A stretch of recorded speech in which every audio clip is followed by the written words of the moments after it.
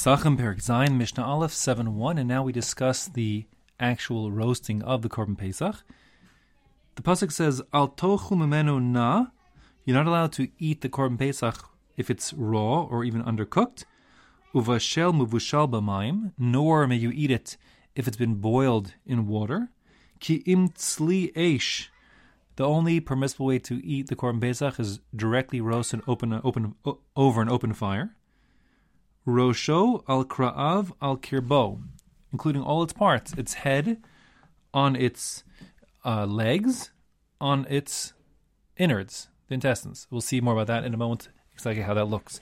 But the sentiment of the pasuk is that it's all roasted together, all the parts together, even the intestines, even the legs. So therefore the Mishnah says, Ketzad solin esa Pesach. How is one to roast his Korban Pesach? Mevin shapud shel rimon. One brings a spit made out of pomegranate wood. The reason why pomegranate wood is chosen is because pomegranate wood has very little moisture inside of it. So when the spit warms up, there isn't liquid that comes out of the wood. Because to the extent there's liquid coming out of the wood, that would cook the Korban Pesach, we'll call it the lamb from the inside out, using liquid, which is forbidden. And therefore one is to use rimon, pomegranate wood, which is it's dry on the inside. It's dry and won't put out water.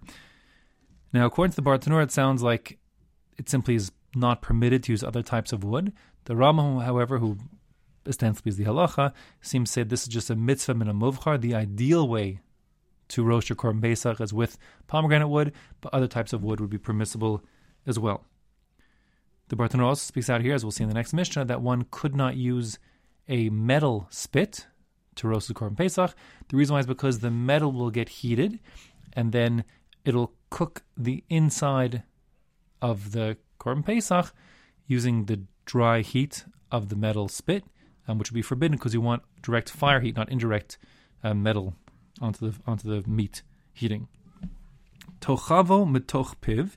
One inserts this wooden spit through the mouth of the lamb, or it could be, for that matter, a kid, a baby goat.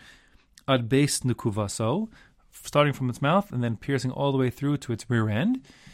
The idea being that you're now going to have a spit, you would be able to roast this animal, and you want to put that spit through in such a way that you're not going through any bones. So this is going to be moving parallel to, but not breaking the spine, since it's forbidden to break any bones of Korban Pesach.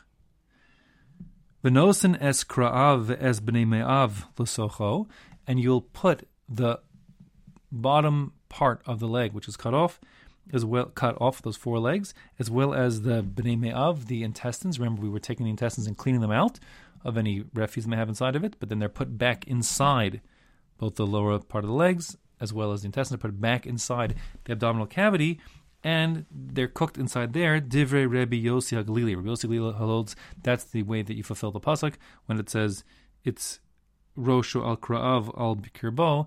It means literally the head and the intestines and the legs are all cooked together, like with the intestines and legs inside the body of the animal.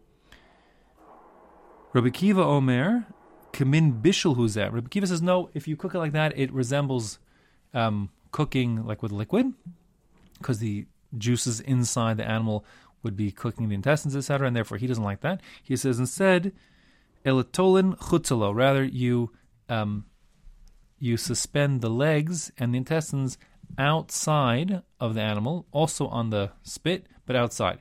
And the Gemara ends up speaking out how to get the intestines to stay on, you'll sort of wrap them around the head of the animal on the spit, and that resembles kind of like a helmet. And for that reason, since the in Aramaic the word for like a war helmet made out of copper is called a kulsa, so therefore this is often referred to as the way of this cooking is called mukulas, that it's sort of like a helmeted sheep, if you will, because it has the intestines wrapped around its head. Okay, now it's important that when you're roasting this Korban Pesach, that its head is facing downwards. The reason why, because that's where the incision was made, and we want the liquids, like the blood, to drain out of the neck as it's cooking. This is important because, remember, you're not actually going to be salting this meat. You're roasting it over an open fire, so you want a way for the blood to drip out. And therefore, it's sort of neck down and tail, if you will, up.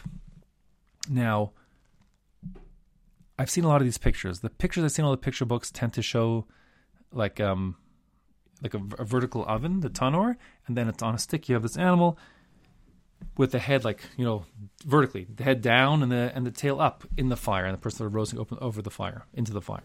Now, there is a reason why it's saying that, because not only do we say that the neck has to be down and the tail up, but also it talks about how that the thicker part of the wooden spit has to be on the mouth side, so it shouldn't slide off. So it's definitely true that it is neck down and tail and rear side up, but I'm very circumspect to those pictures. I don't think it makes any sense that you'd have the head down vertically and the tail up vertically. First of all, it's going to roast very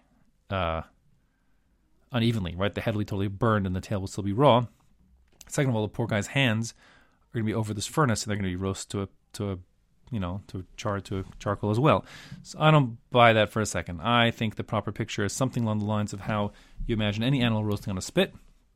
And although it's not totally horizontal, it's tipped, neck down, but it's more or less, the tail will be higher than the head, but basically it's more or less more horizontal than vertical, and then you could rotate it, and therefore you can get a nice, well-roasted, delicious lamb over an open fire. And that would then be the way you cook the Korban Pesach. As far as the question of the chopping off of the legs, so you might say, wait, we just finished up saying that the pasuk says, the etzem lo tisperu, vo, you're not allowed to break the bones of the Korban Pesach, so how can you chop the legs off?